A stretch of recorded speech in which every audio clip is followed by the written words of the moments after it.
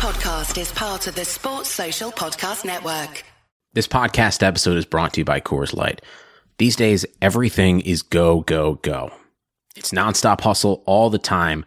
Work, friends, family expect you to be on 24/7. Well, sometimes you just need to reach for a Coors Light because it's made to chill. Coors Light is cold lagered, cold filtered, and cold packaged. It's as crisp and refreshing as the Colorado Rockies. It is literally made to chill.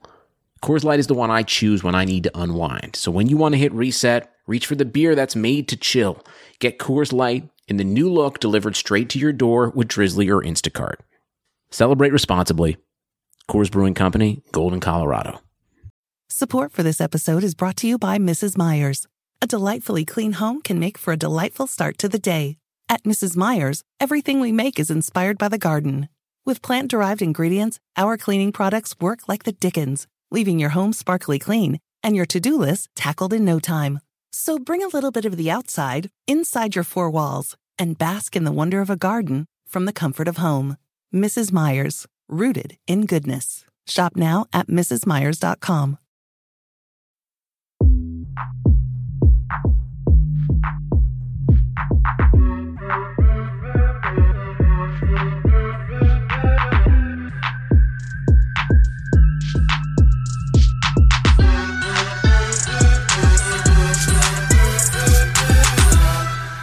Good evening and welcome to another episode of Touchline Fracas, our first using the Riverside FM platform.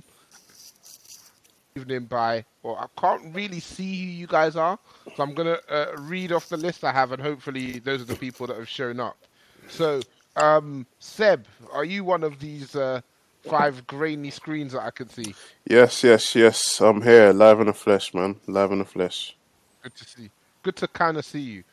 Shabs. Yo. Of Touchy Gooner's fame. How are you doing, mate? I'm here, man. Happy to be back again, man. Yeah. Happy to have you. Some may ask why you aren't wearing an Arsenal top in your... Listen, well, big man could do what he wants. We'll get into that. Big man could do what he wants. Yeah, of course you can, but, rep your club, innit? Rep your ends, as they say. Disu, looking like he's come fresh from the Teddy Riley versus Baby battle with the Velvet Do-Rag. I didn't imagine you see me. I'm trying to be inconspicuous and that in the darkness, you know? Can't let the enemies know what man's about. Yeah, we hear you. It's 9 a.m., baby. Palumi, how you doing, mate? Stay on brand, always. Yeah. Always be closing. Palumi, how's it going, mate? I'm good, man. How are you? Man's got a black screen like BBN. Yeah, we're not too bad. It's been a while since we've seen you. We're not seeing you now, it's been a while, I should say. Palumi coming like Stig from Top Gear. For real, that might be his new nickname. What is this, the GoPro plan? And and Harold featuring several boxes of Nike trainers. Come on. Obviously got secure the bag, man. Yeah, you know it's coming. Yeah. Man just betting on Trent 3 corners every game, man, making a killer of the Browns. Trent plus 10 crosses. Yeah. Guaranteed. Factory. Cool. So we're going to start off just talking about some of the recent news in football Twitter and football in general. I think probably the biggest news, I think that's probably going to affect most of our clubs in some way, shape or form, is the fact that it looks like Newcastle are about to be bought out by quite the consortium. I mean, it's headed up by the Crown Prince Mohammed bin Salman, who's got a net worth of 7 billion, and his public investment fund has a net worth of 260 billion. Joined by a couple of other backers who have like a combined net worth of almost 20 billion. So we're talking big money here, lads. Who's worried? I'll start with you, Shabs. I don't know why. Obviously, that's not me mentioning the fact that Arsenal only have 6 million when you use them on Football Manager. But basically,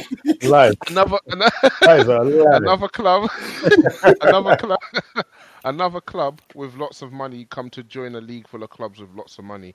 What are your initial thoughts?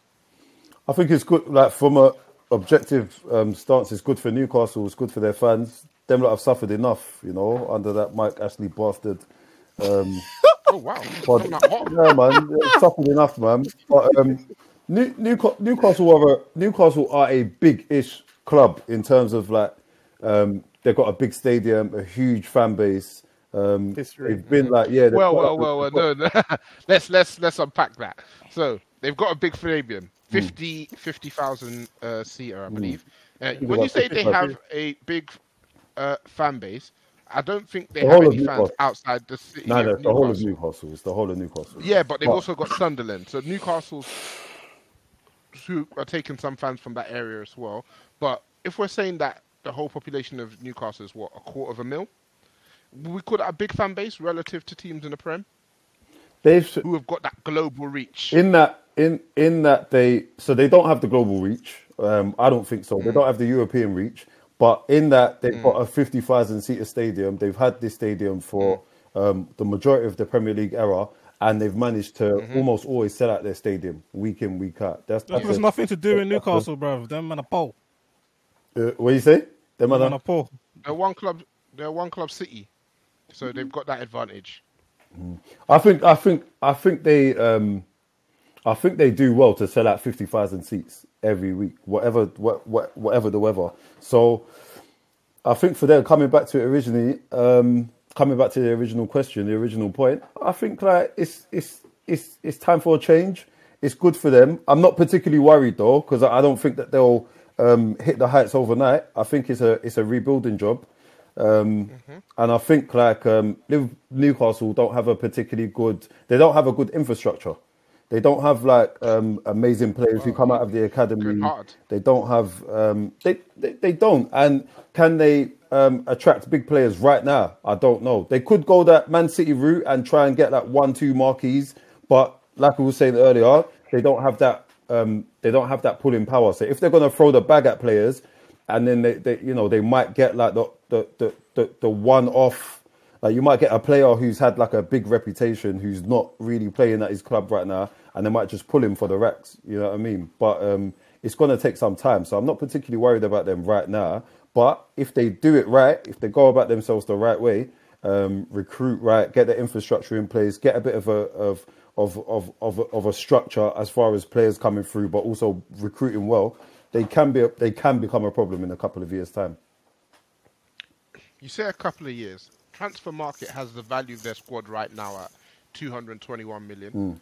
Just to give you an idea of clubs above them and the level I guess they're aspiring to over the next few years. Wolves' team is valued at 296 million. Everton's at 367 million. Arsenal at 520 million. And Manchester City at 916 million. I think we can say that City probably are the blueprint for City and Chelsea, I guess, are the blueprint for clubs coming in and trying to make a wave in the Premier League with foreign money. With everything that's gone on with FFP, Milan got their 1-year ban. City, their 2-year ban is pending, but obviously, fingers crossed. Yeah. Shab said a couple of years. How long do you think it realistically will take them to get from that club or that team that's worth around the 200 million mark to getting up to that 500-600 million squad that it seems that you need if you want to get into the Champions League? First of all, it depends on if these men are really on splashing. So if they're on splashing and FFP starts to get relaxed, then the process could be really accelerated. Because if you look at what City did, is that these players that are highly rated and top clubs want, but at current market value, the clubs so you're talking about Valencia, David Silva, Atleti with Aguero, the prices quoted for these players was a bit on the high side. You see what I'm saying? But City were willing to pay that premium and willing to pay even more wages. It's kind of like a small club tax just to make sure that they get these players in. Chelsea did the same, where they slightly paid over the odds for the likes of, I don't know, like Wright Phillips and all these other very, very good players who might not be at popping clubs yet. So Wright Phillips, Didier Drogba. If Newcastle take that approach, then they can increase the quality of their squad quite significantly. Then again, Shaz made a very good point about infrastructure, because Bear Man have blown the bag. So I'm saying Everton spend quite a lot of money every year. West Ham has spent quite a lot of money. We see Milan spent loads of P's on absolute bums, like on complete and utter bums. So you can blow the bag and you can just be in situations where you've got a bloated squad with man on big wages, and you can't get rid of them. Because remember, City had quite a few bums. Like they had like Roque Santa Cruz and a couple man. He wasn't a bum. No, he was a bum. No, come on, man. Relis wasn't a bum. Bro, Come on, we're not riding for Roque Santa. This is a team that was banging out with Aguero and Zeko, and you talk about Santa Cruz wasn't a bum. Please. Nah, he wasn't a bum. He's not a bum, but he had one season where he cut 19 goals, and then his numbers either side of that are fugazi. He was on that contract. His numbers either side. I used to look for him, like Football Manager days. I used to look for him because he was one of them strikers you could get value in the market. In real life. I hate these man like Belotti will give you a cheeky 1 year, and you're like, oh, man's sick. His and then you look at the digits and everything else is capped. So, It's inflated. You be in a position where you have loads of players that cost 25, 30, 40 million pounds. They're on 100 bags, but they're actually high. And you can't really shift them because nobody wants to buy them and they're expensive on the wage bill. But you need to shift them to create space and create revenue to buy other players. So it depends on what Shab said. Like if they get infrastructure patterned, then in maybe 2 or 3 seasons, they could be in that top 6 battle. Because right now, if I'm looking at the squad right now, they don't really have that many pieces. I like Saint Maxan. That's about it, really. Yeah, John Doe. I'm gonna read down some of the names of their stalwarts. I think it's horrible, man. You lot can let me know what you think. Martin Dubravka in goal. He's all right for now. He's all right. A couple of other keepers, Carl Darlow and Rob Elliott. Forget it. Jamal Lascelles. Would you not think of Jamal? Decent. Man. He's decent. I don't think he's decent. I don't think he's decent. I think he's rash. He just gets away with it because he has a decent trim.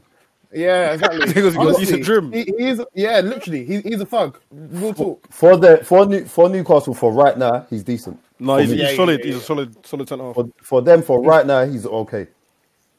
Fabian Schär. Yeah, he's good. He's good. No, he's good. Federico Fernandez. These are all centre backs, by the way. Federico Fernandez. I never heard of him. Florian Lejeune. I'm gonna stop in a minute, man. Yeah, please. Name 3 of his albums. 3-1 at home versus Man United. Are we going down into the Championship? Oh wow, you brought Steve Bruce back again. Cool. Those are the 3 albums I know. You got Danny Rose at left back. Paul Dummett, Jethro Williams at left back. Jethro Williams is okay. Jethro Williams is okay. You saw him do that. You saw that. But he was decent in Holland. He scored one banger against Liverpool and City as well. I think. I got sauced on for the rest of the game, but he's fucking whack. Yeah, man, them are telling me he's a prospect still. He's okay. Yeah, he's a prospect. He's okay to be a prospect. He hit Trent with the hezzy. So, man, I think so, you know. They got the Longstaff brothers. They got John Joe Selvey. They've got Bentaleb on loan. I ain't seen him all season. No, he only came in January, I think. And he only played 3 games, Bentaleb. What? Who, Bentaleb? Yeah, I think he only come in January. He only played a couple of games. Okay. What do you not think of Almiron? He's an interesting little one. Waste, man. Waste of space. Waste of space. Wow. Tough crowd. Palumi, you always seem to be a bit more of a measured opinion. What do you think of Almiron? A lot of he's very busy, but he doesn't do much in terms of production. I think he's got a lot of. He's whack. Yeah. Swiftly moving on. We got Atsu. We got Joe Linton. We got Dwight Gale. No, I really hate Joe Linton. You know, I have a mad hate for that guy. Why? What? I don't know how he's gotten away with it. There was one goal he scored. I think it was against City. Yeah, this guy, he was clean through. He took about 18 touches just to control the ball. I couldn't believe the fact that he still scored. It was only because he was against that ridiculous defender, Otamendi, stealing the living. I can't believe how bad he is. Man hates Joe Linton, man hates Mike Ashley. What? That was the only goal that he scored as well. How about that? Now, one day ESPN needs to do a 30 for 30 documentary on Otamendi because every video of attackers, every comp of attackers, Otamendi is getting sourced on it. Every comp. Every comp, bro. It could be Sarr, it could be Pulisic, it could be It could be Messi. It could be. What was the title? What would the title on be? the floor code. I don't even know, bro. A What life would of the a title stripper. A life of a stripper. Dancing in the moonlight. Dancing in the moonlight. Strictly Come Dancing. Man is old. How are you making Daniel Jace put you on the floor, bro? The guy ain't got a trick in his book. Strictly Come Dancing is cold. Shout out my boy DJ. Cool. Do you know what? Do you know what? On Newcastle, Wrong pod for that, Seb. I think they need a creator, big time, because that's what Almiron was brought in to do, and they spent about 30 mil on him. And they need a striker, and again they spent big racks on. They need a goal scorer, and they spent big racks on the striker. And he's clapped 1 goal. Almiron's clapped something like 1 assist the whole time he's been there. So those are like 2. He's grabbed a couple goals this season, though, hasn't he? Who? Almiron. Almiron's like 3.7, bro. I think in regards to Newcastle, it's a different era in it. So I think they're going to City done because you got to think about it. Yeah, currently right now, there's many teams that are in the process of a rebuild in terms of top teams as well. So you've got the Chelsea's, Man United's, you've got the Arsenal's that are in the process of a rebuild. So those are the top teams that, especially foreign players, they look at and they want to go to. Whereas before back day, you got Man United winning things, and there's that one team.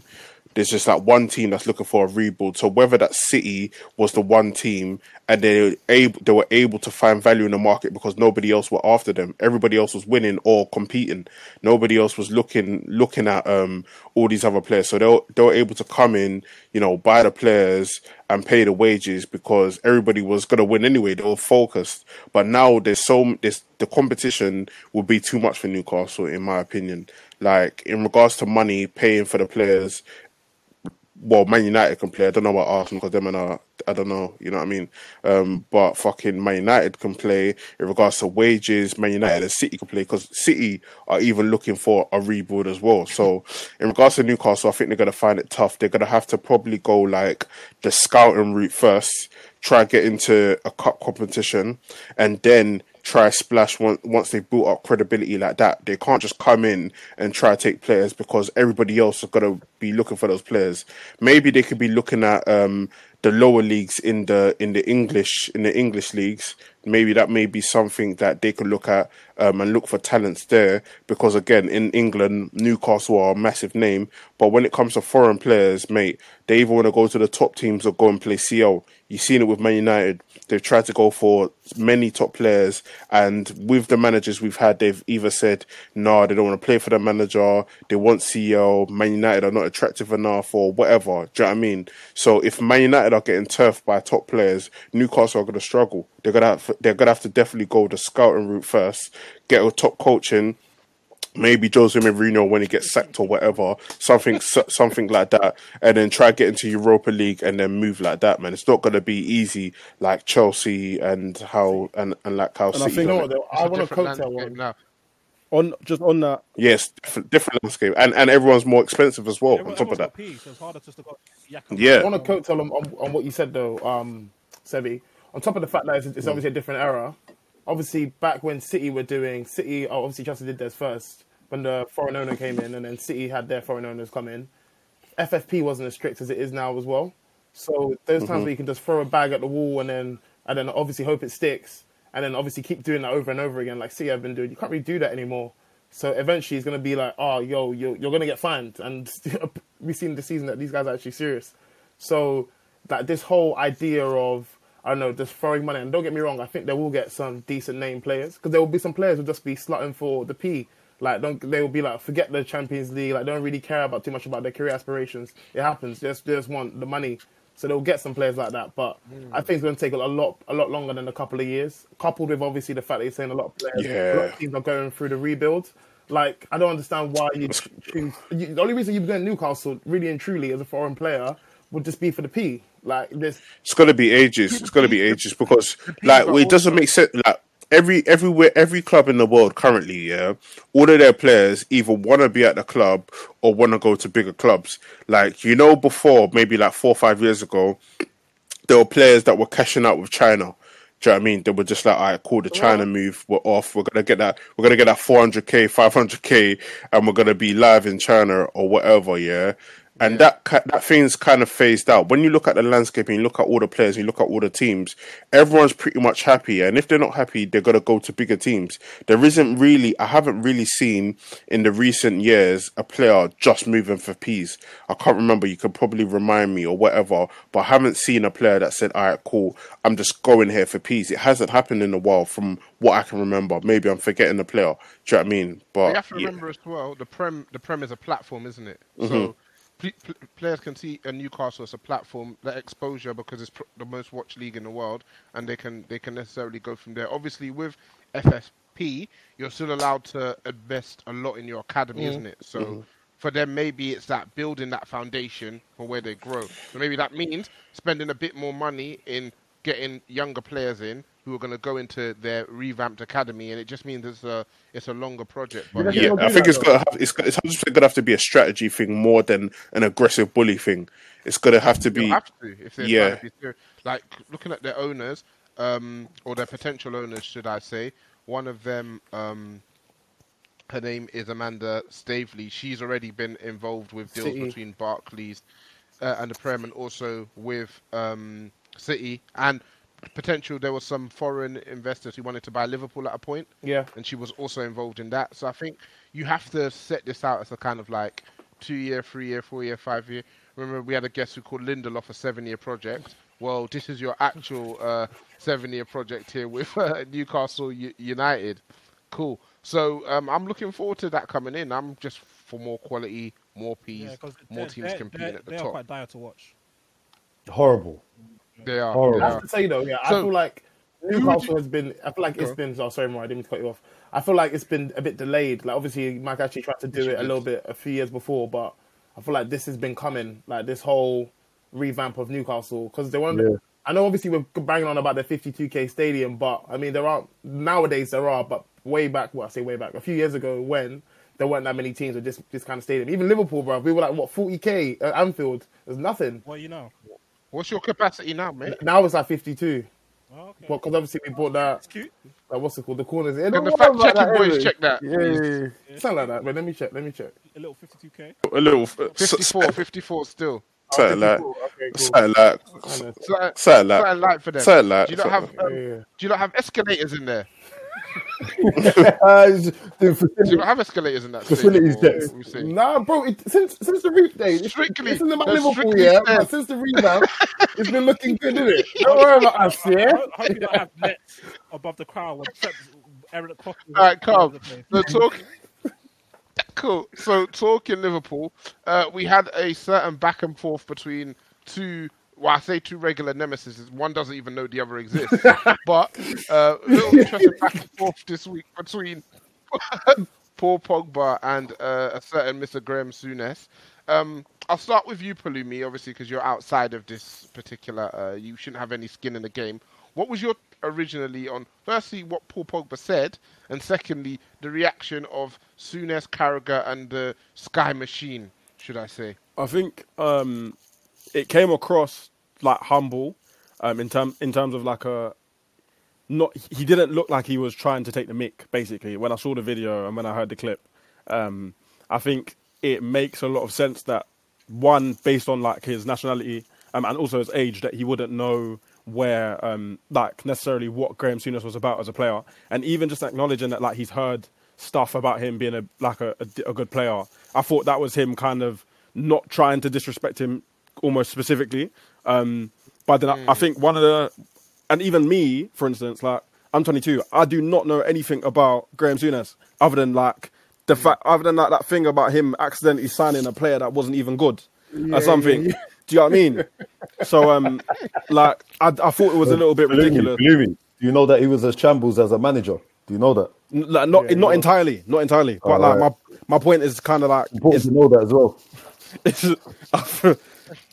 I don't think it's that important personally, but I think like genuinely it just seemed like another excuse basically for them to kind of get a headline, even in terms of his response to like put your medals on the table or whatever. It seemed a bit disrespectful to what Pogba had done prior to him coming to Man United and his career like up until this point. That's kind of how I thought about it, or felt about it rather. Cool. Obviously, Souness is a club legend for you, Harold. How embarrassed were you with this whole fiasco? I'm not even asking him if he was embarrassed or not. I'm asking how embarrassed. I was very embarrassed, but it was more of like, because obviously going on back of what Palumi just said, like Pogba was so calm about it. Like he genuinely didn't know who he was, which is okay. Like it's fine. I'm the kind of person that gives people the benefit of the doubt. I'll say that maybe they just gave Souness like a quote as to what Pogba said about the tone or whatever. But I'm never going to do that here. I think he's just being outrageous. Like I think, and even Carragher backing him up, being like, "Oh yeah, you should know who he is." No, man, it's all right. Like it hasn't, him not knowing who Souness is hasn't affected his game. He still managed to win a World Cup without knowing who Souness is. It's all right, man. Like it's okay. Life goes on.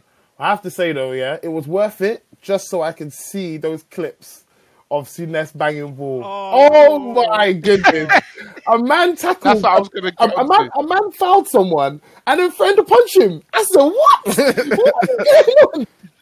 It was hilarious just for that alone. Yeah, just so I can look back and be like, "Yo, football has grown leaps and bounds just for that." Yeah, but seriously embarrassed, man. Yeah, that was the next point I was going to go on to.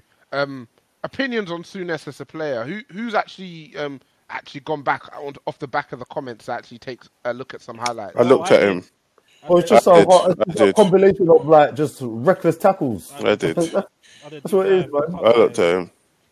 Yeah, go on, talk to You know what? From the bit I saw of him, he's what today's people or non-Man United fans think Roy Keane was back in the day when he was playing. But Roy Keane was actually a baller. Roy Keane could pass. You're lucky because man was about to start coming for you still. Like we didn't. Roy Keane. No, Harold was honourable. Harold's an honourable man. I'm saying that as it is. No. Keane was a baller, and I think people don't appreciate it because obviously he had more than enough like spats with people. Yeah.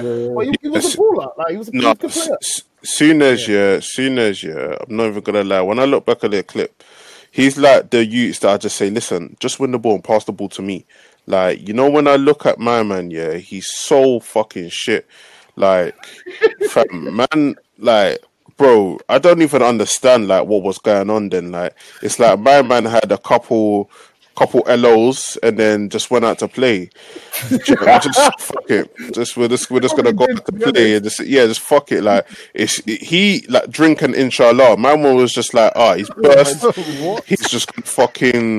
He's just gonna just smash anybody, the first person he sees, and then kind of go from there, bro. Nah, he is as in, I would have loved to play against Souness. Like me now, like me overweight, I think I'd boss him. I think I'd boss him, like put it through his legs and that, and, like top bins. Like he is rubbish, bro. Like he can't chat to Pogba, and he was talking about the medal thing.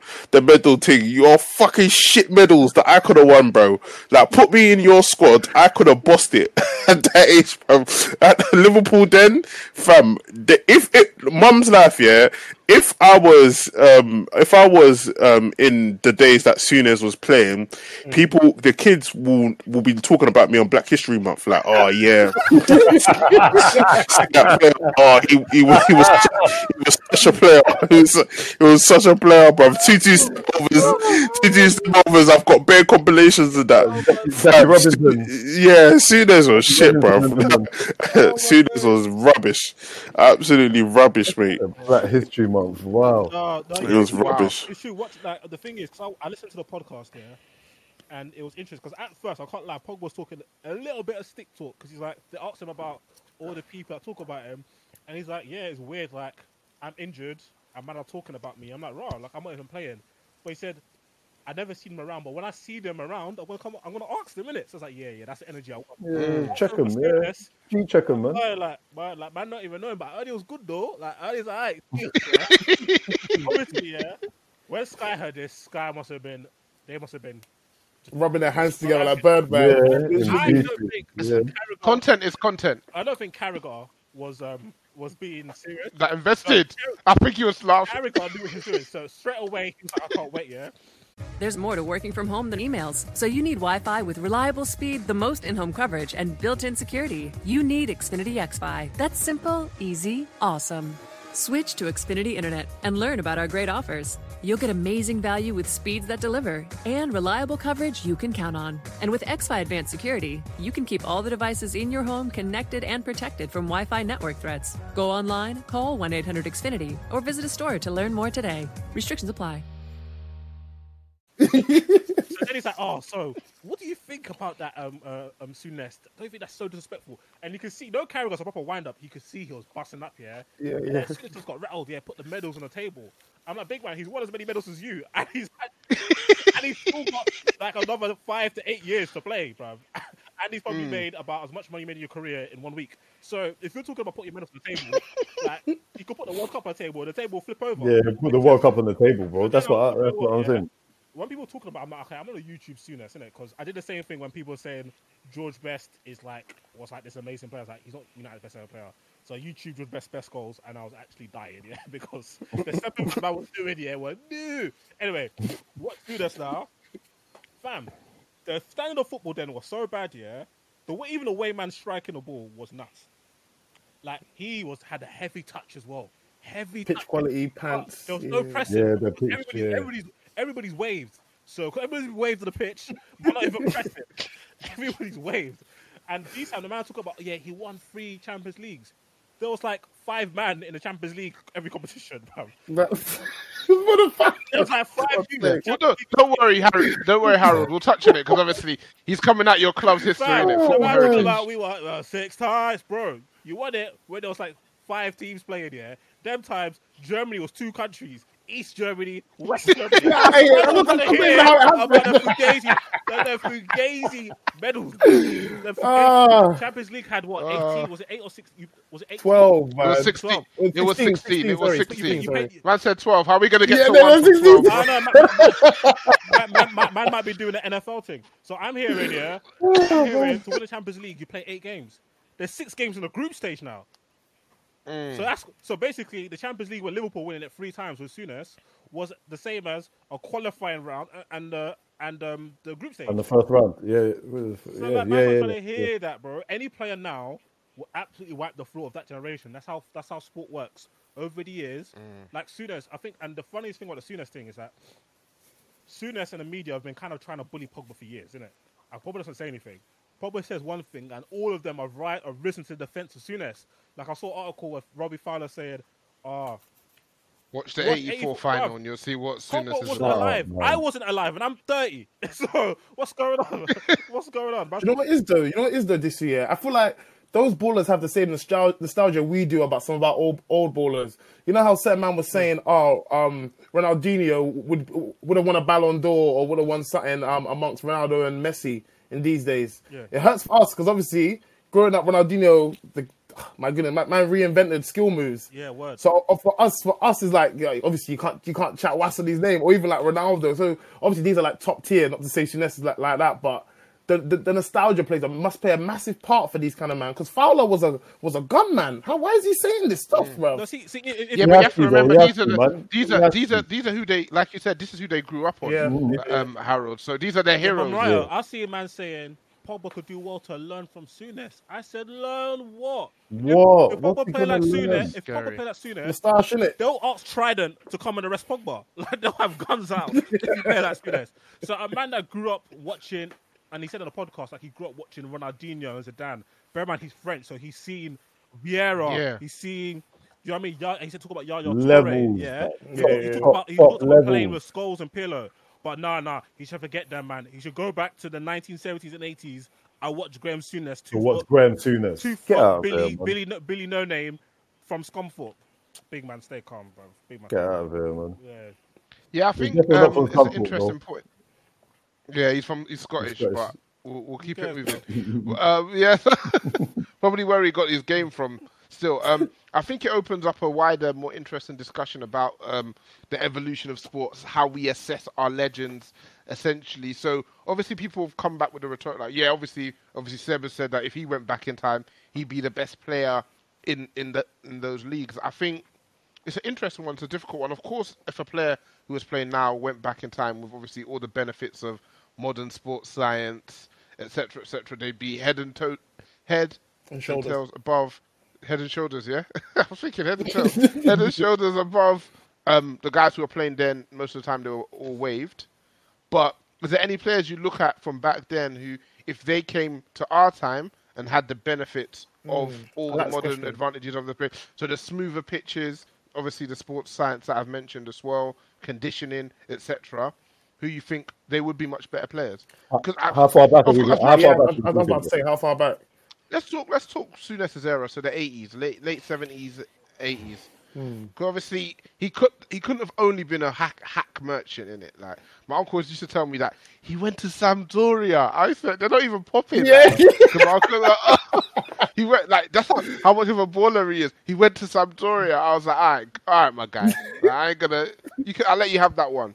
But he must have had a bit of quality about him. But I tried to find some actual objective YouTube clips of him like passing it, shooting it, anything like that, but I was unable to find any. So yeah, if we're looking at players from that era coming forward to our time, what are the thoughts on the game, how it's changed, how it's evolved, who could thrive in that time? I think it's a tough one because the whole culture was different.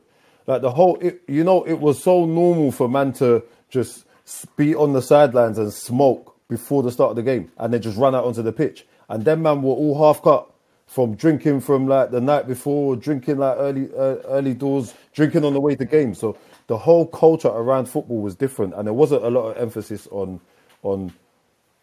fitness and that. So it's a kind of tough one. I'm looking at players from that Souness era and thinking like, maybe all of them would have fared better if the culture was different, or maybe they all would still be worse. I don't know. If you're talking about like.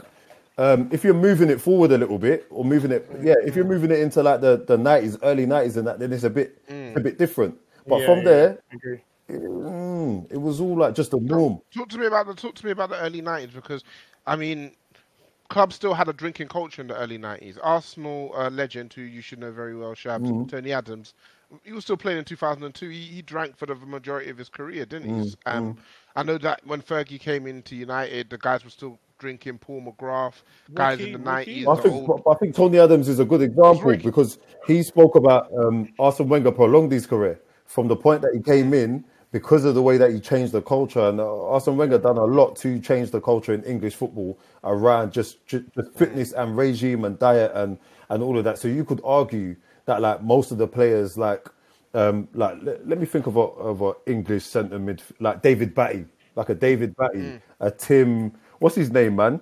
Tim Sherwood. Like them, man. Them tough tackling centre midfield. Like they would have seen the back end of like that drinking culture, but also played in like into the millennium. So they would have seen a time where you could see like the back end of their careers. Actually, they were able to hang. They had enough about them where they were able to hang. And Trusay, yeah. It's like fucking like even remember when we see the picture of Matic with that little Jack Daniel, what was it on the side on the side of the dressing room and that, yeah. But Trusay,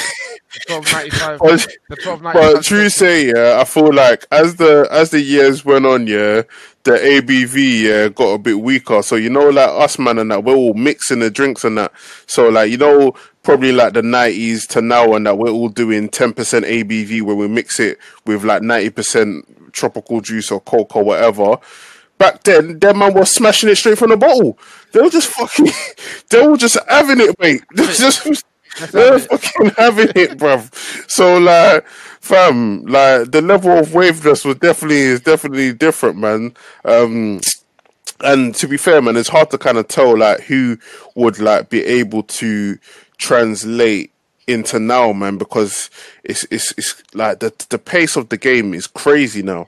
Do you know what I mean? Like it's like if we go on to people like you see on Twitter, everybody's posting their 5Ks. If we saw Ross Barkley 16 minute 5K, it's fucking mental. That is mental fitness. Like, so, you know, if you look at like players like that could do a 16-minute 5K, and he's not even like levels like that, and you know what I mean? Like, I don't know, man. I don't see. They're different. Today's players are different breed, man. I think everything about the game is better. The quality technically, the quality of the pitch, the quality of the balls that they're using, the organisation. the organisation on the pitch, which is interesting because it brings me back. We've been having a bit of nostalgia this week. I think everyone's really missing football, so we've been kind of reminiscing about classic forward lines, classic teams. And one gripe that I have are people who are younger than me, so talking people born in 2000, 2001, talking about why is Platini not in the all-time European 11? What about Johan Nijtje? Them man are fucking taking the piss, man. I hate them. It's like you get them people that like my man. He's got some next Avi. His name's probably Ali. He lives in Scunthorpe, and he's watched a couple fucking videos of fucking. What did they do to you? Yeah, no. That's what I was gonna say. What's your Yeah, but I watched a couple videos of man. Is like like. Yeah, and you know he probably's got like his name on Twitter is probably Trequista or fucking or them next names, man, or Regista or whatever. Regista, do you know what I mean? So I don't know, man. I don't take them people seriously, bruv. Like the modern day athlete, like you gotta think about it, yeah. Right now, for example, if we took the Corey, and we put him back in them times, he would pam all of them. Who pam all of them? Elite PMP, bruv. Do you know what I mean? And like, you look at like him now, like he's just any midfielder in a Prem. So I don't know, man. When they bring up players from back then, man, I don't even take it serious, man. I'm not taking them man serious. No. You know what? I do watch. You know how hard it is to watch. Oh, sorry. Go on, Harold. I was gonna say like we're on topic of talking about people who pretending to watch eras that they haven't watched. So boy, I ain't gonna pretend like I watched the 80s. I'm gonna say that flat out. However, like I feel like the Dutch were a little bit ahead of a lot of people when it comes to just their style of play. And then I guess obviously there's a lot of talk about us getting a 4-3-3 from how they played and everything like that. I think players like Rijkaard and Gullit would fare better than most in the Challenge generation.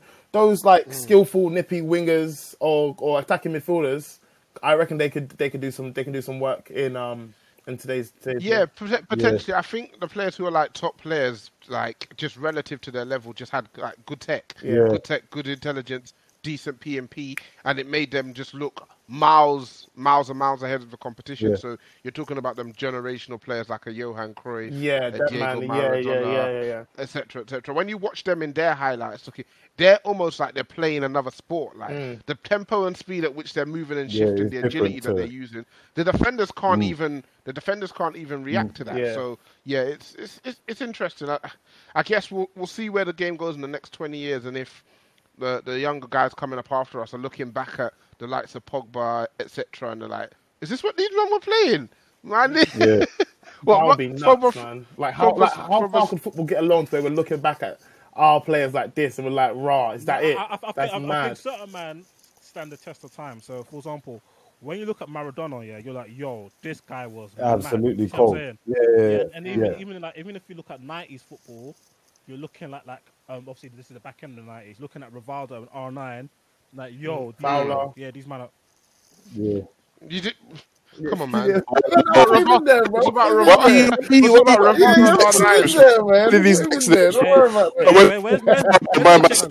And that, man. Relax, man. Top goal scorer in Premier League history for Liverpool, man. Respect for Liverpool. Relax, man. Relax. Them caveat. I was hoping you wouldn't notice, man. Look at you. Caveat. I think in 20 years' time, people look at clips of and I think the players will be Neymar, Ronaldo, Messi, Ronaldinho, Iniesta, and I think Mbappe will join that, and they'll be like, these guys were nuts. They're gonna look at like KDB like, right, all this man did was cross. Like, I think that's gonna happen, but that's neither here nor there. You get me? But I think obviously the likes of Neymar, Ronaldo, and Messi, Maradona, those people who are like those generational players, because they're so ahead and they're just like making other people look inferior, they'll stand the test of time, definitely. But I still think like people look back at certain men like Beckham and Del Piero, like, yo, these men are nuts, but they were still from a further generation. It's just that cigarette generation, the 80s, that man's not trying to, and also man's not trying to hit his Pele. Yeah. Sorry, are you not said you're not trying to hear this Pele talk? I think you lot should have. let's not disrespect Pele or Rashford. What I say, Let's be serious. Okay. Pele or Rashford. The thing is, what I was going to say... Rash is way better than Pele. Rashford is way better than Pele. What I was going to say before anyway. Way better than Pele. On my life, I've seen Pele play, bro. I've seen the clips of my man play, bro. My man took a 2-2 spliff and then was just doing step overs here and there and whatever, bro. No P&P, no nothing. Nah, yeah, man. Of course, yeah, you can break it down, obviously, like, in those regards to those aspects, and Rashford probably does have more about him than Pele. Can't even believe I'd say that. Hey, Pele, come outside. Pele, come outside. I'm social distancing myself from that shot. But I think what you have to, when you're assessing it, I think first thing you have to assess is how much better than the players within their era they are, isn't it? So, obviously, these guys are general for what was considered a standard in the 60s. These guys looked foreign from them players, isn't it? And then you can, I guess, compare it across time. Yeah, obviously our game's fast, etc., etc. But I think you got to give a man like Pele his dues. Can't come on here and say a man that scored 64 goals, has got more about him than one of the Godfathers come of the outside, man. I just want to talk. Pele, what were you gonna say? What were you gonna say, Shabs? Just like for players here of a certain era, do you know how difficult it is as well to get game footage of them playing? So, and this was like me going back to the Platini shot, but it's still relevant now. Like, who can say that they've seen Platini play a full 90 minutes? Like, it's so difficult to get. Like, you can't even get the footage. And if you do manage to find the footage, it's so grainy. The quality is poor. More time, you don't know if that's Platini or, you see what I'm saying? So, like, even watching them game, unless you're watching it on something official like Sky Sports and they've remastered the whole thing, it's so hard. Do you see what I'm saying? Like, even Shabs, even like in more recent times, like I remember on Twitter, a man was like, "Oh, like Guti's better than Cazorla." I was like, "Are you high? Are you high?" He's like, "What are you talking about? Guti was so lang." I was like, "Big man, did you watch Guti play?" He won this, but it's because a certain man has a certain allure. So that we'll talk about in the Mugger chat today, we'll talk about certain man in 10 years' time when their tape is now outdated. We're just gonna remember the best of them, innit? The best of them, and they're gonna have a certain level of nostalgia. So like even now, people will like, you couldn't say something like that. I've been saying like KDB is better than Gerrard or Lampard in goals, and people look at me like I'm crazy. Or I said stuff. Who did I say was better? I said yeah, like I'd rather have KDB than Pirlo. And people are like, what are you talking about, Pirlo? I'm like, I just think he's a better footballer, but it's the allure. Right now, so now we're not even talking about nostalgia. Not even talk about okay, cool. Who's had more impact in the game, or who's got a better left foot, or who's a better passer? We're talking what you see of this player now versus my memory of them. Your best memory. It's your best memory. Now you're analysing a player where you can see all his faults and all his glory versus a narrative. Player where you only remember his top. And you can, and with some people you can never defeat the narrative. You see what I'm saying?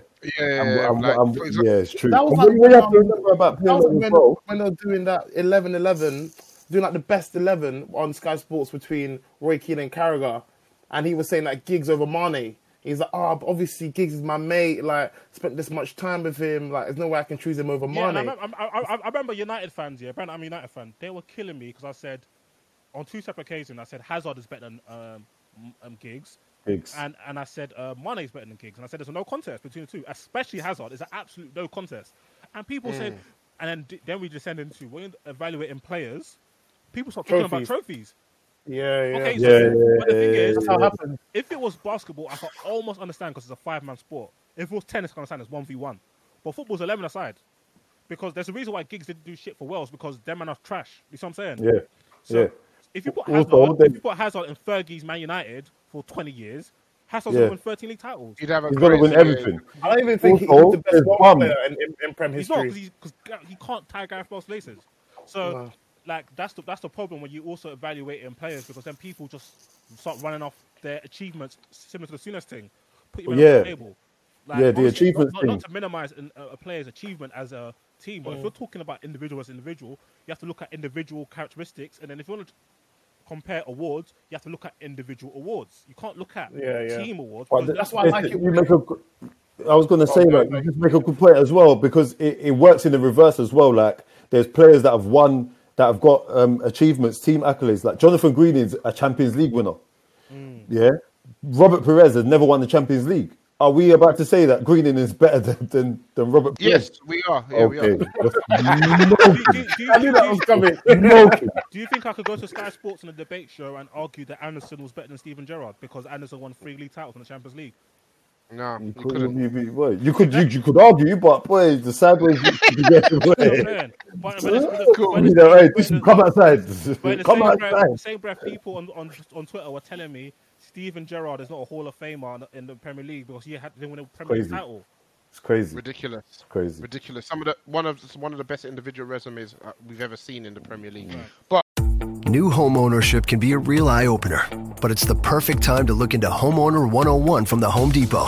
Free live streaming workshops taught by expert associates now at homedepot.com/workshops. You'll find indoor and outdoor workshops, even home systems workshops. Plus, you'll get the know-how you need to care for your biggest investment. Master the basics at Homeowner 101, only at the Home Depot. How doers get more done. Register now at homedepot.com/workshops. Going on to the next topic, one thing I wanted to get you lot's opinion on and just hash out, have a little bit of a discussion, because this came out from our chat, was the best defender in Premier League history. Palumi, you've been quiet. Obviously, I think you said you were born in 1998, so all this talk of the 70s, 80s must have your head spinning. Are you kidding me? So I'd like you to kick off proceedings. Give us a couple of names of players you would put to the table as the best ever Premier League defenders, and what about them made you choose them? I think it's hard with me and defenders. One, because when I was younger, I didn't appreciate what defending was in terms of the impact of your team, the impact of playing in a good team and how that helps with defenders. I think in terms of Premier League history, it would probably be more recent history than back in the day, because that's fine. Yeah. You don't need to listen. You've got some old heads on here with you, so I'd probably say they can do the back in the day stuff. I'd probably say John Terry is a standout. Van Dijk is a current standout. Okay, why John Terry? I want to know a bit more about what about these specific players. Because obviously John Terry played in several systems with different managers. His best years tended to be under Jose Mourinho in defensive-orientated teams. But what about John Terry made you think of him first? I think just the fundamentals, so the basics in terms of being able to head the ball, the whole body on the line, and typical English getting in front of the ball and stuff. I think there's a lot of bravery, mentally, those sort of characteristics, leadership. I think he was a standout. Remembering him being really, really good at in those scenarios. He could pass, he could switch the ball, underrated. Yeah, he could pass the ball. I was gonna say that with his left, and I think just in terms of, I know that obviously your team accolades shouldn't count as much when you're discussing individual things, but I think at the same time, the era he kind of saw the team through as being a stalwart in that team, I think that counts for something basically. So he's definitely one of the best. I think Van Dijk obviously is a no-brainer. I see a lot of comparison between him and old defenders, and I just think that especially in line with what is being said now in terms of him, how much further ahead players are as athletes. Athletically is fantastic. He's really, really, really calm, really composed. He's got a above 8 in almost every aspect you can think of. So I can't see him not being one of the best Prem defenders ever. Obviously, people then say longevity, and he's only been at the top for a little bit. But those two, Kompany, obviously injuries hit him. But I get in a similar vein to Terry in terms of what he led his team through, but also what he was able to contribute to Man City. I think it was scary, the difference in Man City's defense and their stability when he wasn't playing. So he's a massive. Those will probably be my top three. Your top three. Yeah. Cool. Seb, what defenders would you add to that list that Palumi has provided? So, Rio, my number one. Yeah, Why like Rio? just in regards to I think for me, he just pretty much had like everything. In regards to defending on the front foot, covering, tactical awareness, actually coming out with the ball and playing. Because Rio could actually play. Coming out from defense. Same thing, kind of like the English mentality, putting himself on the line of something he'd done, passing, for me, I feel like Rio pretty much had everything. 1v1 defending, for me, I think he pretty much had, he had everything. Definitely a Rolls Royce type of player, so I'll definitely put him up there. Do you know what? I was going to say Vidic. I am going to still say Vidic, but Palumi for mentioning Kompany, because I actually forgot about him. For me, very, very... for me, Kompany's best is better than Van Dijk. So people are like hyping Van Dijk right now, and rightly so. Amazing defender. But for me, he hasn't even reached the heights of Kompany yet. For real, you think that? Kompany... Nah, man, he hasn't reached the heights of Kompany yet. Like there was some for me, in my opinion, there was some like clutch when it comes to clutch moments. Kompany was up there. Like in terms of being clutch for your team, being the captain, being the leader for your team, leading from the back. That's something that Kompany had in abundance. On top of that, when it comes to the very, very big games and important games, especially versus Man United in the derby, I've never seen a better defender against Man United.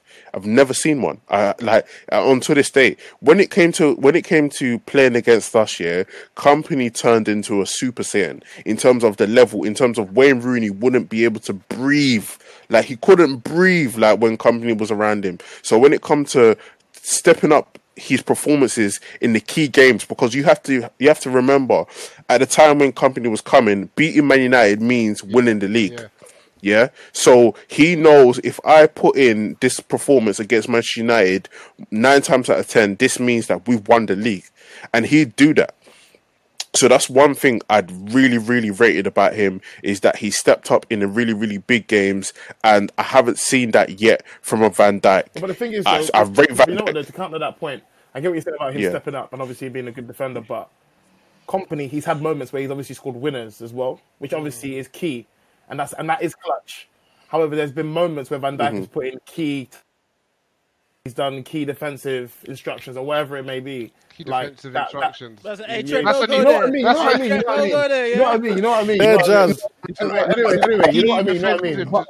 a new one.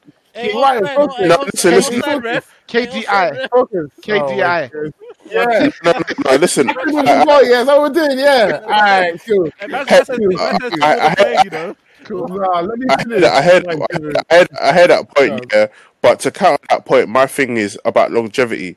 So one thing you could say, he's putting key tackles or whatever, but doing it over 1 and 2 seasons is fine. Do you know what I mean?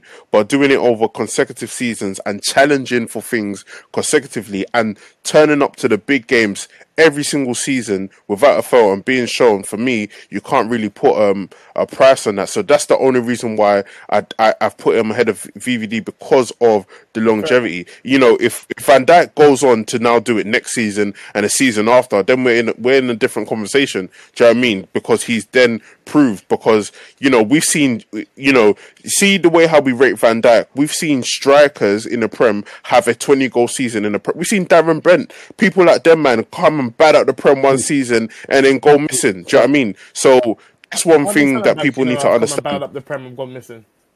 What did you say? What did you say? Sorry. So how many centre halves have you known to come bad up the Prem and then go missing?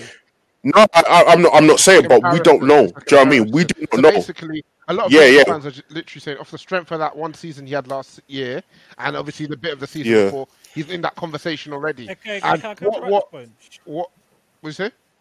What I'm saying is we see strikers have the same thing, do the same thing in regards to their respective team, and not be called the best striker in the Prem. So for me, I just feel like we just need to relax a bit, and then we need to wait out. Cool off. I've got a question. Okay, hold on. The argument of longevity is such a safe way. Hold on, I've got a question. I've got a question for Shabs, Disu, and I guess Harold will have to chip in because he's eager because this is this guy is on the chomping of it. Is there a minimum amount of time of excellence that a player has to show you guys to be put in a conversation in terms of all-time greats? I'll ask you first, Shabs, then Disu, if you can follow.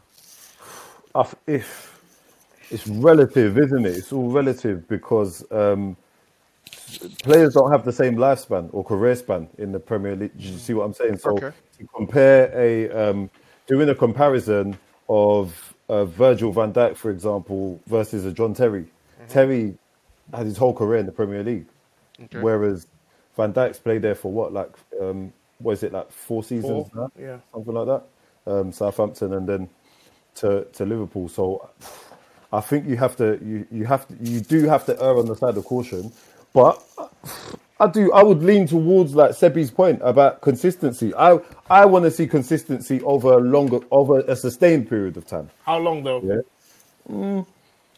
I think you need like a couple of seasons of consistent performances under your belt. So you need like 2-3 seasons of consistent performance under your belt for me to say, if I can see, boom, you've come in, you've had a great first season, you've maintained it for a second season, and you're into your third now, and you're still performing at the high level, no one can talk about you.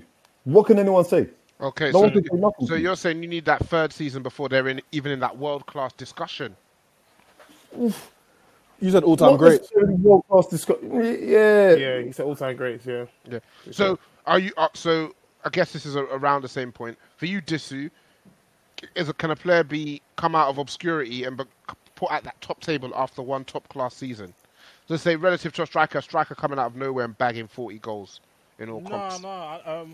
Well, to me, it depends on what I see from the striker, innit? Okay. So I'm somebody, I judge an ability, and to me, if your ability is clear, your ability is clear. Sometimes you could see somebody who's nuts. Sometimes it could just be 30 minutes watching him, you like, this guy's nuts. You see what I'm saying? So the first time most of us watched Messi, we instantly said, this guy's nuts. When Suarez touched the Prem, even though he was missing chances, we could tell this guy's nuts. You see what I'm saying? And some people are like, oh, we need to see it more. I remember people saying, is Suarez world class after the first season he banged? I'm like, oh, you look dumb. So they had to wait for him to go to Barca, score a gazillion goals, then to confirm what you'd already seen, what you should have already known. So that's not my thing. So it depends. Like sometimes a man can come out slap bare goals, like we saw Belotti for Torino, and the man was saying 100 M's. The next season he scored like 5. So you have to stay calm. But some people like Harry Kane, when I watch Harry Kane, instantly I can say no, this guy's different because the way he's striking the ball is violent. You see what I'm saying? So with Van Dijk, I think Van Dijk is in the top 3 defenders I've ever seen in the Prem. For me, it's Rio and Van Dijk and Terry are my top 3. The man I've already spoken about Terry. But the reason I don't think Rio and Van Dijk are in the top 2 is because they can play in any defensive system. We saw Terry play on high lines on the AVB, and it was scary. It was very, very scary. But Van Dijk and Rio, because of their athletic ability and ability to defend 1v1 situations, they are able to be in multiple systems. Why I think the Van Dijk stuff is cap is because people keep saying one season. That's not true. It's not one Southampton season. As well. It's not one season because, and it's not. This is not what do you call it? Revisiting history. Because people listen to the pod in them times, and right, you could testify. Me and Mies would say Van Dijk is probably the best defender in the Premier League when he was at Southampton. And I think people do certain things like because a man's at a club that's not levels, you're not trying to give man the accolades that he deserves because he's at clubs that's not levels. And I remember people doing this with Toby Alderweireld. How he was playing at Atleti and at Southampton was no different to how he was playing at Spurs. It's just like his platform was bigger. Same thing with Suarez. He didn't just transform into a Super Saiyan. He was wavy at Ajax, came to Liverpool, slapped at Liverpool, went to Barca, slapped at Barca. So Van Dijk already had a top-class season before he came to Liverpool. And then, did he come in January? He came in January. So he at least had a season and a half. And then he's had a season since. So he's had 3 years. And he's been sick this season. So he's had 3 years already. So what do people want him to serve world hunger? It's ridiculous. He's the best defender in the Premier League by distance. He's probably the best defender in the world by distance. And he's one of the best in Premier League history. people put Ronaldo up there as one of the best in Premier League history. And if we're being completely and utterly true, he had 3 seasons of absolute madness. Meadiness. The 3 seasons, because bear in mind, he was a young boy. So from 18 to 21, he was inconsistent, but he was cold. From 21 to 23, 24, when he went to Madrid for World Record fee, he was a madman. But he's in a Premier League great for being a madman for 3 years. So why can't Van Dijk be in a Premier League great for being a madman for 3 years? I think on just on like putting players in like in these brackets, I have a question about just whether or not like it matters if they have like a dip in between. So if you've got 2 years, your first 2 seasons, but your middle year, and nothing like the third year is crap, but the fourth year is good. How crap are we talking though? I'm talking Hazard 1 goal crap. Oh yeah, scary season for you. For me, if we use Hazard as a reference point, it didn't have any impact on my rating of him. Like, fair.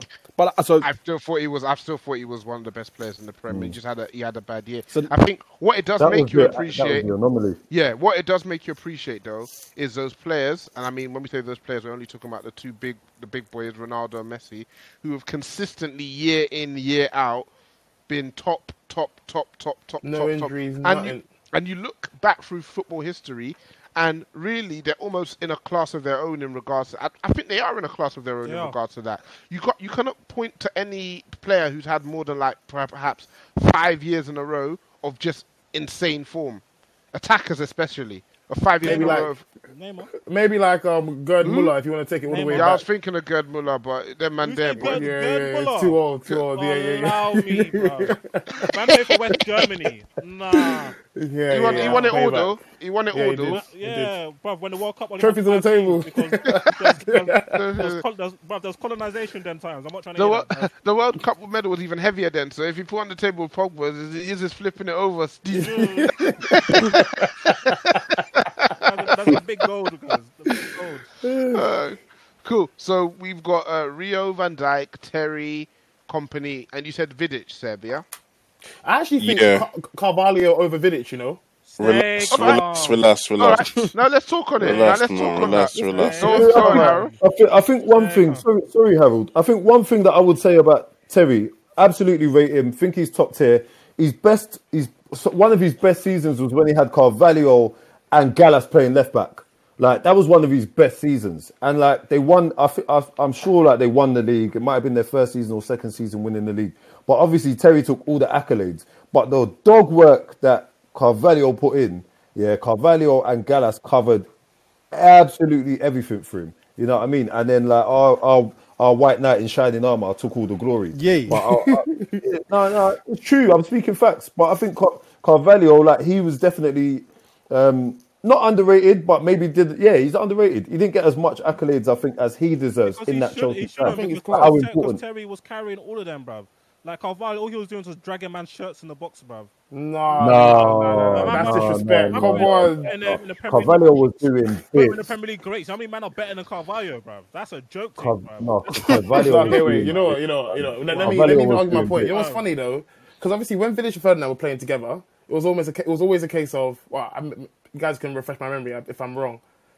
For me, it was always a case of Vidic being better than Ferdinand. Well, media portrayed that anyway. For obviously, for you personally, it may be different. Fine, no, cool. For reality, it was never that case ever in life.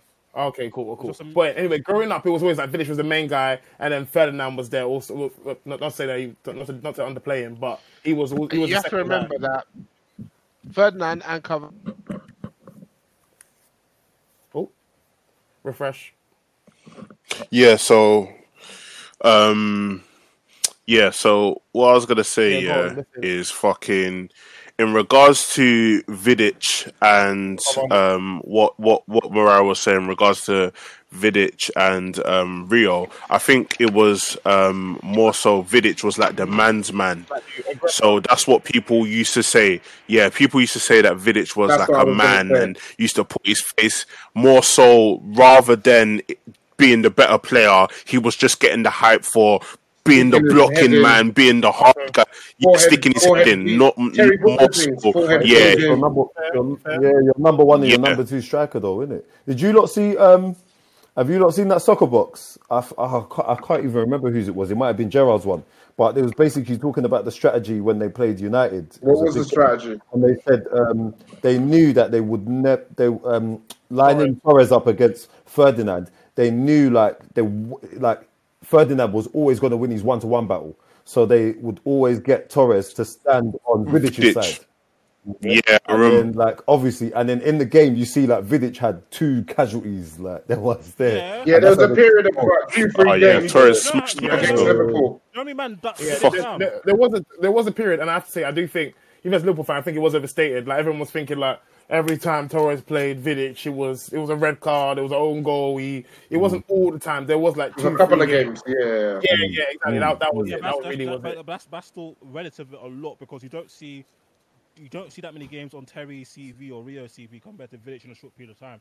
Vidic was just a more all-action player, but because of his lack of athletic ability, you know them ones when a centre-back is dragged out wide. So in the Premier League now, I'm sure Arsenal fans might feel like that about Socrates. United fans, we feel about that when it's Maguire. It's just, or Liverpool fans might feel like that when it's Lovren. Is techie. And that's what used to happen. So if Vidic was in that left, because Vidic used to play on the left-hand side, once he gets drawn in that left-back area, it was curtains. He was clattering. It was a yellow card minimum. No man's land. Because the guy skipping past him. I remember one time Milan Barros was ducking man down. I was like, this is scary. This is what I'm saying. But Vidic was a defender. I want to talk about Kompany, yeah? Go on. Controversial. I think Kompany's rep is so inflated, it's scary. Fam, thank you. That's exactly how I feel. I can't believe I'm hearing Let's talk on it. Let's talk on it. I think he's rep inflated. It's a joke. Do you know how many times, even the big game things is capped? It was only against Man United, and man will come and score a box header, yeah? But do you know how many big games man was getting sauced on? Oh my God. Kompany. Yes, I remember when they butts Madrid you got to bring your oh my God, remember. Man was getting draped by Benzema and Ronaldo. Jesus Christ, what a It was only the recent years when people started to respect Kompany more. Years when I think we lost. I think it was under Jose, and we lost. I think it might have been. Oh, we went away and we got sauced on by City. Yeah, but I remember Rashford and Martial were pamming pamming him. And then Pep made a tactical change where I can't remember who was playing right back, but they were just bombing on hard. Must have been Walker. And then this might have been Pep's first. Zabaleta. Yeah. I saw this might have been, was this Pep's first year? First season, had to. So Martial had to keep on chasing him back, and then that tactic was done. And even after the game, Kompany was bare out of breath, like, oh yeah. Martial and Rashford are sick, you know? Yeah, of course. Man, I'm making you stank. You see what I'm saying? So, what was good about Kompany? Because remember, Kompany initially came in and he was playing DM when he first came in the City rebuild. So, Kompany is very good on the ball. He's actually quite strong in 1v1 situations, and he's very physical. But Kompany can get sourced on. You see what I'm saying? I don't think Kompany is in the same bracket as the Terrys, the Van Dijks. From what I hear, I'm not too sure because I was quite young when Sol Campbell was coming up. So, I can't really put him in there. But people I trust say that, I can't talk about that. But Rio, Van Dijk, Terry, I think they're a bracket above Kompany. I think Kompany's in there with Vidic and maybe Carvalho. Nah, Carvalho's not even in that bracket for me. Vidic. Wow. Maybe. What you guys feel on about Ledley King? Bruv, man's got a career because Henry rated him in a presser one time. No, yeah, I remember Henry. Ledley was clear. Ledley was clear. He was clear, technically. And physically, but it was the injuries, man. He couldn't run. When Ledley first passed, he said, "Yeah, that's cute." When Ledley first passed, he was one of them, man. He had it all. He was like a giant of a man. He was quick. He could cover the ground quickly. You're not doing him in a 1v1, really. But yeah, it's the injuries, man. They just finished him, man. Two of those things were the same. He was quick. He could cover the ground quickly. I like that. When you're within the first 3 attributes, you're repeating one twice. You're sticky. No, he could cover lots of ground. There's a difference between pace and acceleration, bro. Yeah, I hear you. All right, only played 30 league games twice in his career. That is it's horrible. No, it was horrible, man. He had his own training regime. Then once he had to go do some special stuff. Swimming pool.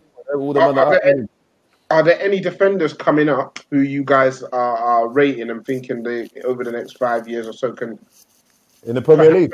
Or potentially, in the Premier League can potentially join that conversation of Premier League greats. Laporte. I think Laporte. I agree. Laporte. Or you can look across the back line, or to strictly centre back. Maguire. If it's strictly centre back, Come on, Seb, man. Too much hello. Oh, man. Too much hello. Seb, man. Let me down with this one. Saying Gomez. Maguire, man. Who said Gomez? Joe Gomez. Who do you think said Gomez? There's only one man. I hope all those night boxes drop out of your stupid heads. Is man alright? Talk about great. Wait. No, you don't think so? No. He's 22. How old is he? I like Joe Gomez. He'll be a good player. So what do you not think of him? Nah, he's a good player still. I like Joe Gomez, man. He's a good player. Like, let me not hate. He's a good player. He's a good youth. Yeah, he's a good youth. He's 23 this year. You just said he was 22, Palumi. Which one 22, is it, 23, one of them, man. Don't matter. I'll check. He's only a big man already, bro.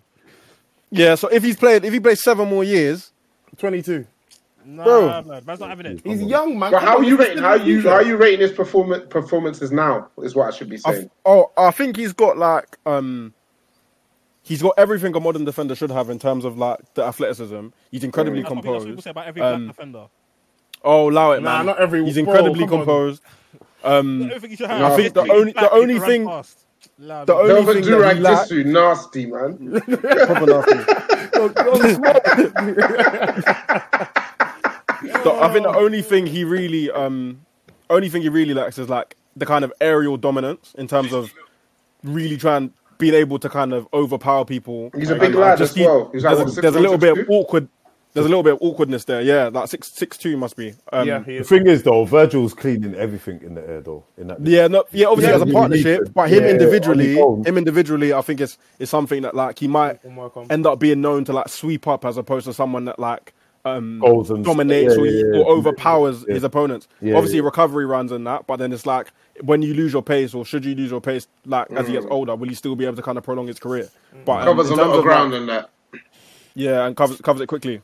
The other thing I would say is I think this is still improving, but reading of the game itself. Okay. Just game management itself. So obviously being next to Trent, I feel like he's got fantastic experience for exposure and fantastic experience for exposure and 2-on-1 defending. So he's 2-on-1, you know. Yeah, so he's reading up the game. From there, I can see it's clearly gotten better from his ankle injury that he had. Is it not Van Dijk's defensive instructions that are helping him? Harold don't love his team. No, what do you mean, bro? Harold doesn't love his real. He's using them for entertainment. Nah, I'm just being honest, man. I'm saying that how it is. They're gonna get you. Nah, not even. No, Man. I I'm saying how it respect is. I say that it's getting better, but I think that's something that can improve along with his aerial prowess. No, he's a really good player, but you lot said Premier League great. You lot stay calm, yeah. No, eventually. Anyone else? Who then? Just who said Laporte. That's it. Oh yeah, you said Laporte. Laporte is what is he already? Is that 26, 27? Yeah, no? but Laporte He's a big man. Outside Van Dijk, Laporte is clear of everybody, so that's why I say it. Yeah, no, Laporte is up there though. Laporte is up there for right now. Yeah, Laporte is up there right now.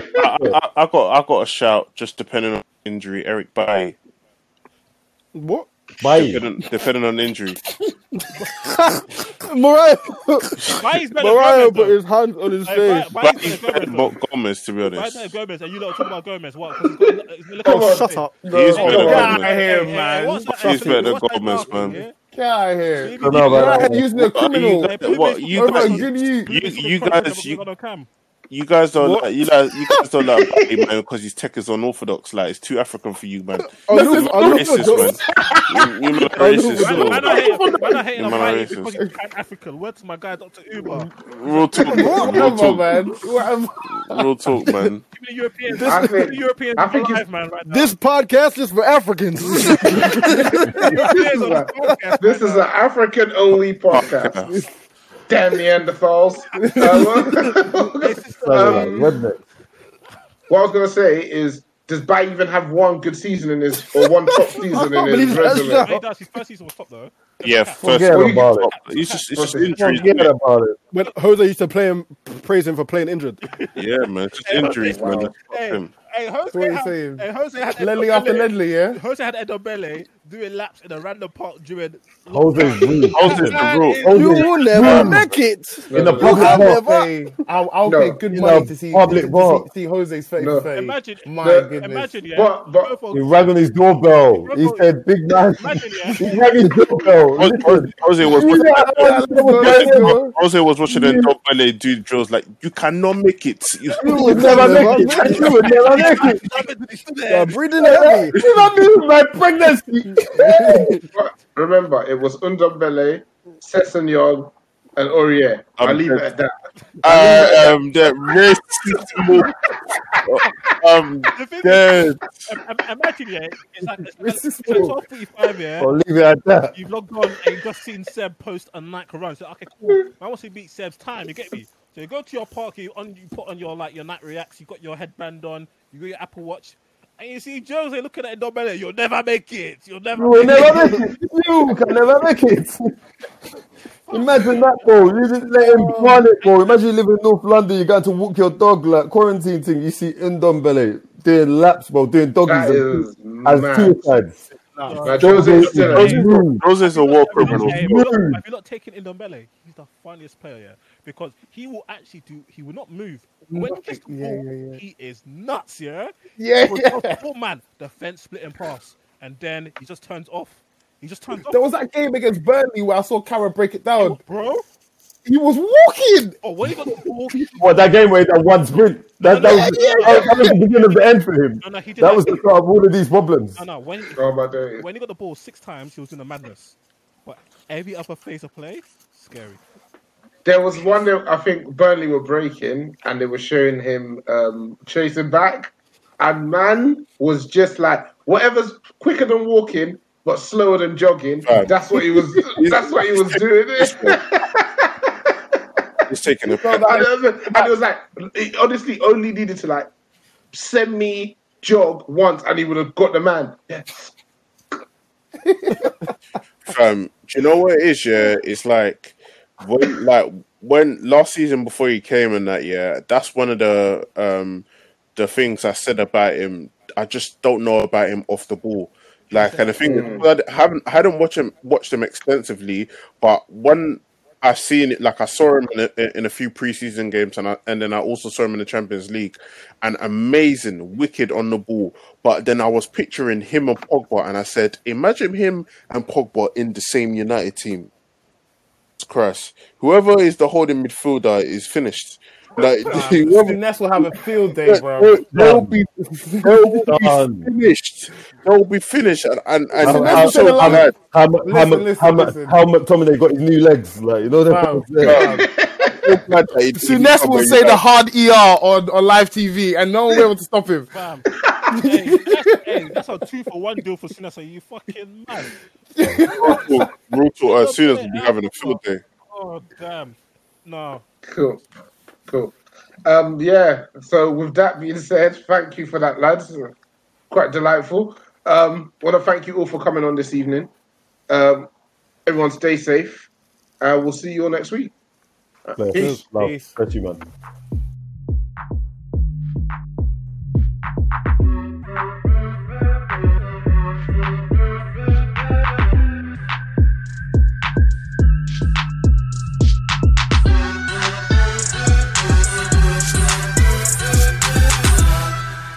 The available AKG 36 speaker sound system in the Cadillac Escalade provides 360-degree sound, so you hear studio sound on the road. The 2021 Cadillac Escalade. Never stop arriving. Sports Social Podcast Network. If you own a vehicle with less than 200,000 miles and have an auto warranty about to expire or no warranty coverage at all, listen up. CarShield has a low-cost month-to-month vehicle protection plan that covers more parts than ever. Visit carshield.com/audio to find out how you could pay almost nothing for covered auto repairs. Drivers who activate this vehicle protection today will also receive free roadside assistance, free towing, and car rental options at no additional cost. Get your free quote today at carshield.com/audio. That's carshield.com/audio.